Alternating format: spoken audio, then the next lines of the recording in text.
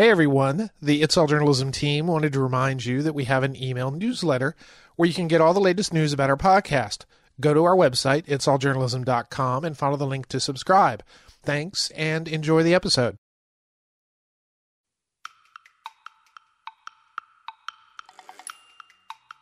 He was more than just a globetrotting journalist. He influenced people, a whole generation of journalists, in the way reporting should be done.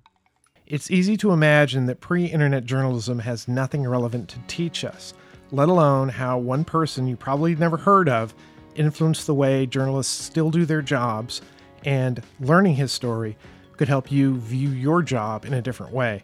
I'm Michael O'Connell. Welcome to It's All Journalism. Mary McNeil is a former editor and writer for the Congressional Quarterly and the primary author of Environment and Health, Reagan's First Year, and The Nuclear Age. She recently completed her first full-length biography, Century's Witness, The Extraordinary Life of Journalist Wallace Carroll. Mary, welcome to It's All Journalism. Thank you. I'm happy to be here. Okay, so to start off, tell me a little about yourself. I mean, how did you get involved in journalism? What got you interested in it? Sure. Did journalism in college. I was a writer and editor for the school paper. I went to Wake Forest University, and that was actually where I first ran into Wallace Carroll. But after I graduated from college, I worked at various newspapers locally in the DC area, the Prince George's Journal, if you remember that, and then I worked at Congressional Quarterly. So that I've always had a love for the field of journalism and journalists, basically. Even though as I progressed in my career, I changed professions. I worked at the World Bank for many years, but while there, I was also launching magazines and writing a lot of stories. So I tried to stay with it as much as I could. So you said you met Wallace Carroll. He was your instructor? Yeah, I took a course. He had retired. He had been the editor and publisher of the city paper in Winston-Salem, North Carolina, and he had retired and taken on the role. He was a lecturer at Wake Forest University, and he taught a course on the First Amendment. And that's where I first ran into him. And at the time, we didn't know anything about his background, we being the students, because he never talked about himself. And the course was fascinating, of course, and he was someone that you just knew was special and that you wanted to do your best for him. You didn't want to appear stupid. But that was pretty much all we knew about him. So that's how I first came across him. And so, for those who may not be familiar with Wallace Carroll, can you sort of give us I know you want people to buy your book so they can find out everything, but can you sort of give a brief description of who he was and sort of his significance for 20th century journalism? Sure. Well, I ran into his name a long time later. 35 years later, I was in London and I read a book called Citizens of London, which is about three people, three Americans who were working in London in the late 1930s to help bring the US to support the British against Germany. And Wallace Carroll's name kept popping up all over this book. And I never knew, of course, that he had been in London or what his role had been. So I started to research him, and it was like unpeeling an onion. The more I looked into him, the more interesting and fascinating his life became. He basically was a reporter for United Press beginning in 1929, and he spent 14 years in Europe as a correspondent, foreign correspondent for UP, covering the hunger riots in London in the early 30s. Then he moved to Paris. Then he became the diplomatic reporter for covering the League of Nations, 1934 to 1938. And so he was firsthand seeing the rise of fascism, the deliberations about Germany and Italy and what they were doing at the time. And then he was appointed the bureau chief in London in 1939, right on the cusp of the war. And he managed 75 journalists and covered the Battle of Britain, the London Blitz. And then in 1942, or excuse me, the end of 1941, he voyaged up through the Arctic Circle to go into the Soviet Union right after the Nazis invaded and was among the first journalists to cover to the front lines and to cover that part of the war. And then, to make it even more interesting, he had to get out of the Soviet Union. So he traveled east through Asia and landed in Pearl Harbor 3 days after the Japanese attack. So he was again one of the first people on the scene to report on the devastation of the attack. So, just right there, you have a great adventure story, eyewitness accounts of all these events. He also had gone to Spain in 1938 and covered the Spanish Civil War. So, the book has a lot of eyewitness accounts of these adventures. But he had a long life. And so, therefore, that was only the beginning. He came back and they asked him to work in a place called the Office of War Information, which was, frankly, the propaganda arm for the US government. And they charged him with overseeing all of the information flowing into Europe to support the Allied cause. And so he was, in effect, the Allied counterpart of Joseph Goebbels, Hitler's propaganda minister. So there's a whole section about that. Then he came back. He went to work for a first stint in North Carolina as the executive editor of the Winston-Salem Journal. Then in 1955, James Reston, who you may know was a very famous editor for the New York Times, recruited him to head up the news part of the Washington Bureau of the New York Times. So he did that from 1955 to 1963, and it's not over yet. Then he left the Times because he didn't like the way they were editing his articles. And he went to be the editor and publisher of the Winston-Salem Journal, where he had complete control of the paper. The owner of the paper was a guy named Gordon Gray. He was a heir to the Reynolds fortune, and he basically let Carroll have total independence. And while there, it was right in the middle of the civil rights movement, the desegregation of schools, the demise of the tobacco industry, which of course in Winston-Salem was a big deal, and the environmental movement. And in 1971, he led the paper to a Pulitzer Prize for environmental reporting.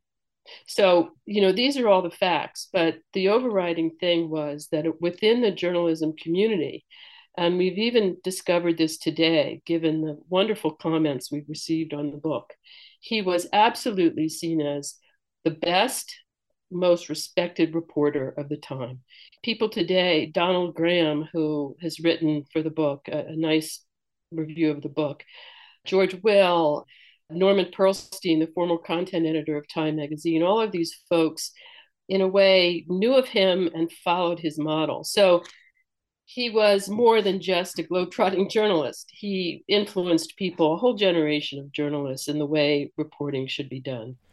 It's pretty amazing. I'm about actually halfway through the book in the World War II section, and you kind of said this, any decade from his life could be a career in somebody else's life in journalism.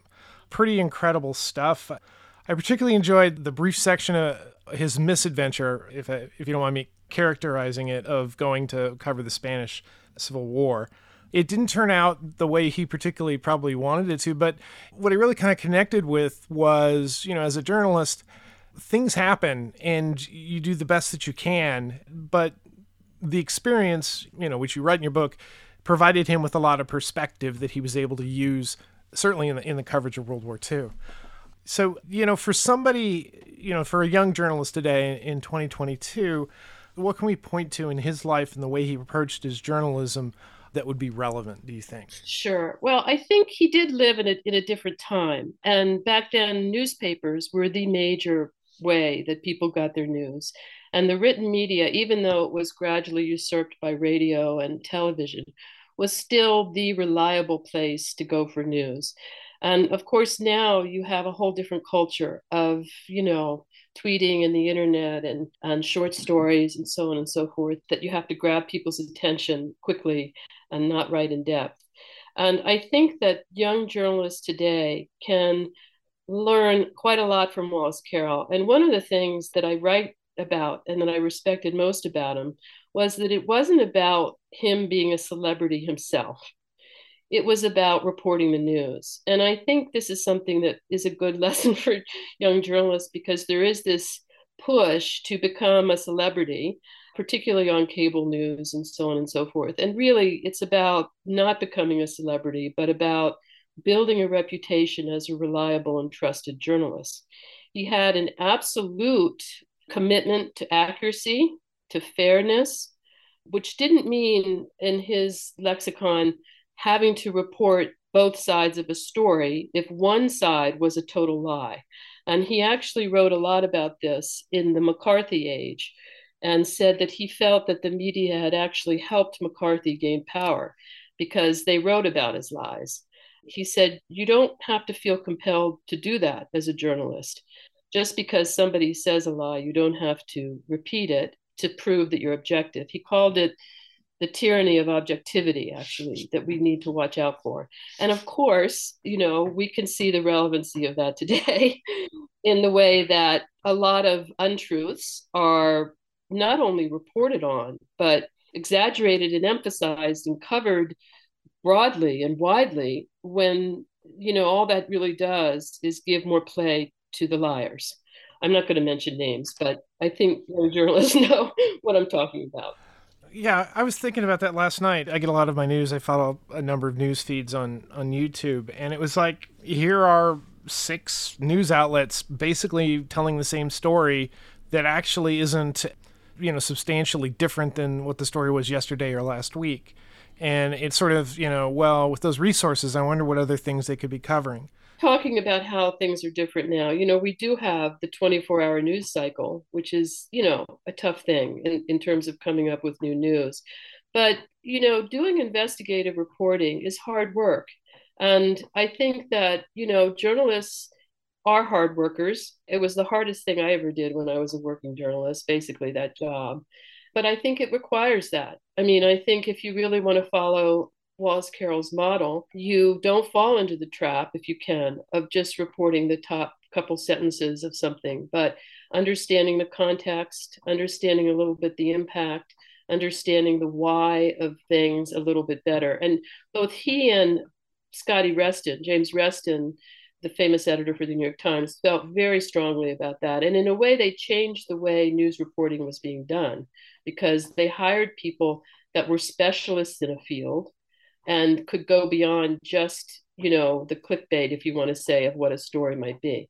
And I don't mean to criticize today's journalists too much because I think that there are many, many, many great journalists doing great jobs. And the business model is such that it's very hard unless you work for one of the big papers that are well funded, like the Washington Post or the New York Times or the LA Times, to be given the time to do the kind of reporting that needs to be done.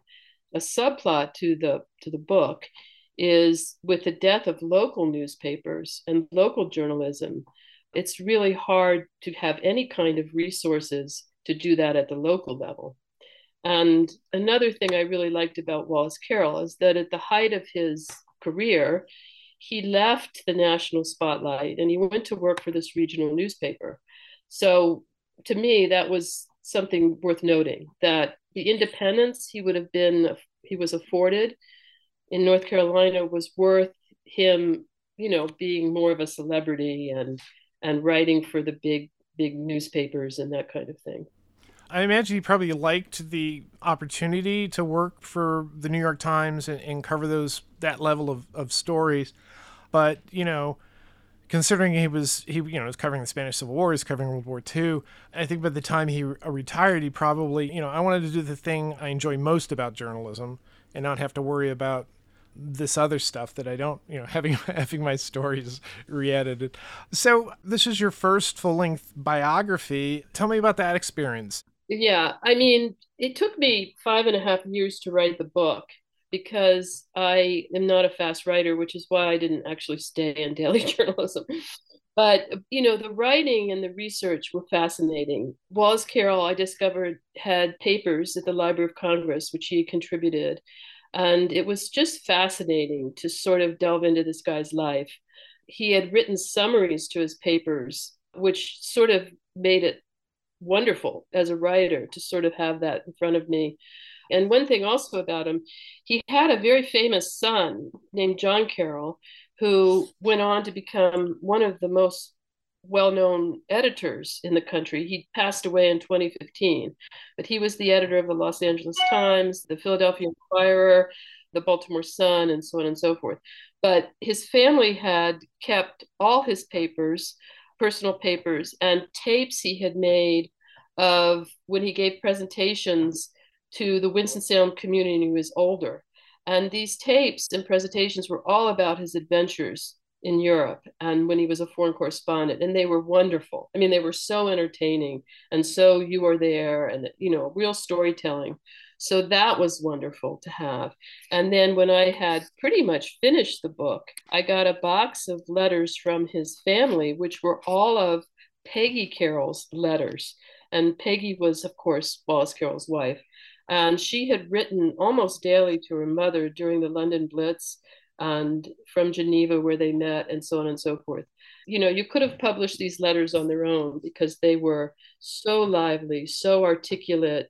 So I was able to put those into the book, which I think added a lot to it because it was a real love story between the two of them, perfectly matched intellectually. So the process was great in terms of the research. The negative, and I'll just say this for those journalists out there wanting to publish a book, finding a publisher when you're a first time author and writing a biography about an essentially unknown person is a very difficult sell job. That was challenging. I finally found one and it's worked out. And I'm glad you wrote it because I was not familiar with a Wallace Carroll, and I'm really enjoying the read, especially what you mentioned about the letters that Peggy wrote.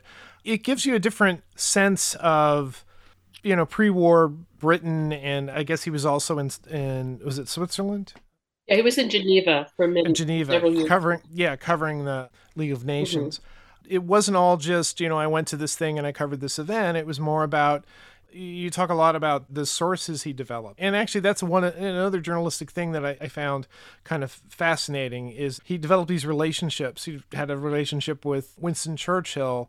His sources trusted him. That was part of his, I think, his strength. He was also apparently a hard worker and a dedicated worker and somebody who was always trying to improve what he was doing, but also getting the story right, and finding the story that tells the bigger story. And he was described by other very well-known journalists of the time as being absolutely the soul of discretion. So his sources did trust him. And I think Peggy even writes in one excerpt that he was among the most trusted because his sources knew that not only was he very intelligent and knew the background, the diplomacy, but he didn't talk about things. And if you met him personally, he was not loquacious, he was not gregarious, he was a quiet man, but he had a certain presence about him. And I think that's why he was able to develop such great sources.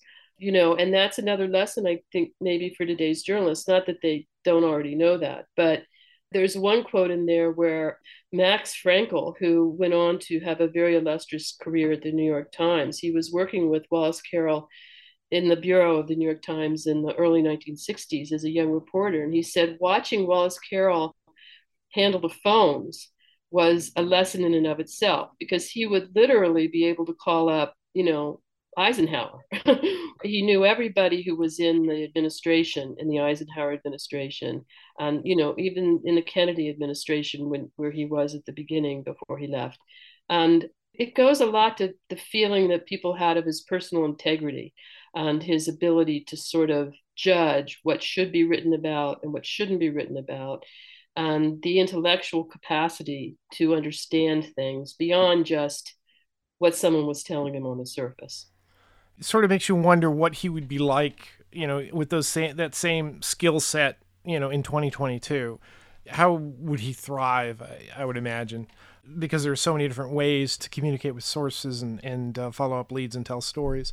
One of the anecdotes that you have in the book is actually, I think it's the one that you start the book where, it's London during the Blitz. He goes up on the tower on the roof and he sits there, is calling down to the newsroom because he had a phone put in from the tower because he knew that he was probably going to do this. That when he saw the German bombers coming towards the city, he was called down to the newsroom and was dictating a story that they could send out, sat on the wire. Back then, one of the things which might be a little bit of a plus for journalists today is back then, your main objective was to beat out the competition in getting the story out. They had a big rivalry with the Associated Press. And so it wasn't just that you had to get the story, but you had to get it out quickly and be the first one to report it. And I guess you have that still today, but maybe not as much because everything is so instantaneous now. But back then, you had to send it out over the wire. It had to be transcribed down. It had to be printed. It was a different sort of undertaking. And certainly for today, I think that was one of those skills we kind of had to unlearn a little bit. Newsrooms responding immediately with the information that they had and turning out that information wasn't correct, that maybe moving so quickly, was maybe not the primary goal. Ascertaining the story and identifying the sources, that's kind of where you put your effort in at this point. So how do you feel about the book? Do you feel that you sort of accomplished the story that you set out to write? I feel really good about the book, and it was fun to spend that much time with someone that you respect so much. And I'm a history, nerd, so all of the research having to do with the history, I really, really enjoyed.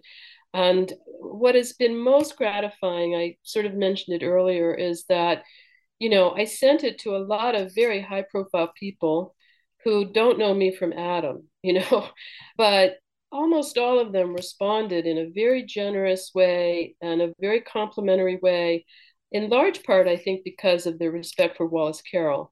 But I also think at least I did a sufficient job that these people that are writers themselves and know how to put together a book or a story were also very complimentary. And that was nerve-wracking because I knew my audience was going to be people that know how to write and know that you can't get a fact wrong, and there are a lot of facts in the book. So I feel good about it. Someone asked me if I were to do it again, what would I do? And I think, as you mentioned at the very beginning, you could take any part of this guy's life and make a book out of it because it was so rich. And maybe if I were to do it again, I would do that. I would, take maybe, one part that's about the war and elaborate on that and put that out as a book or something. But, I feel pretty pleased with it, actually. You do a Robert Caro thing, just like, Yeah, I actually sent it to Robert Carroll. Every six, he actually responded. Every 6 years, just drop another, 1,000-page volume. Exactly. Yeah, exactly. So have you, what are you doing next? Have you thought about, what you might want to write next? I haven't really. I'm sort of really tied up with getting the book out, and, I'm sort of not sure what I would do next. I'm not trained as a fiction writer. I'm much more trained as a sort of nonfiction writer. So I'm not sure. I may do another nonfiction, or I may do something that's more historical fiction. I'm very intrigued by the World War II time period. And if I do something, I might focus it on that time period. But I really don't have any hardcore plans in terms of what to do next. Yeah, World War II. Certainly, there are a lot of stories to tell there, even though many stories have been told.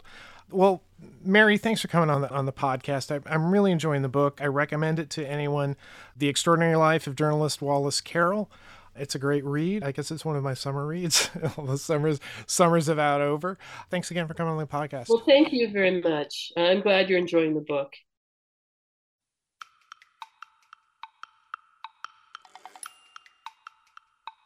You've been listening to It's All Journalism, a weekly podcast about the people who make the news. You can find out more about us and download past episodes at itsalljournalism.com. While you're visiting our website, sign up for the It's All Journalism newsletter. You'll get all the latest info about our podcast, including episode notes and news about live events and upcoming interviews. Go to itsalljournalism.com to subscribe.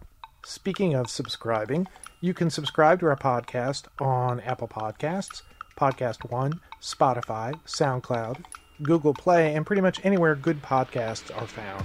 If you'd like to help us grow our podcast, like and share our episodes on social media. Look for us on Facebook, Instagram, and Twitter. It takes a lot of people to create an episode of It's All Journalism. Nicole Grisco produced this episode. Amber Healy wrote our web content. Nick Dupre wrote our theme music. Emilio Brust helped with our booking. Steph Thomas is our social media manager. And I'm your host, Michael O'Connell. Thanks for listening.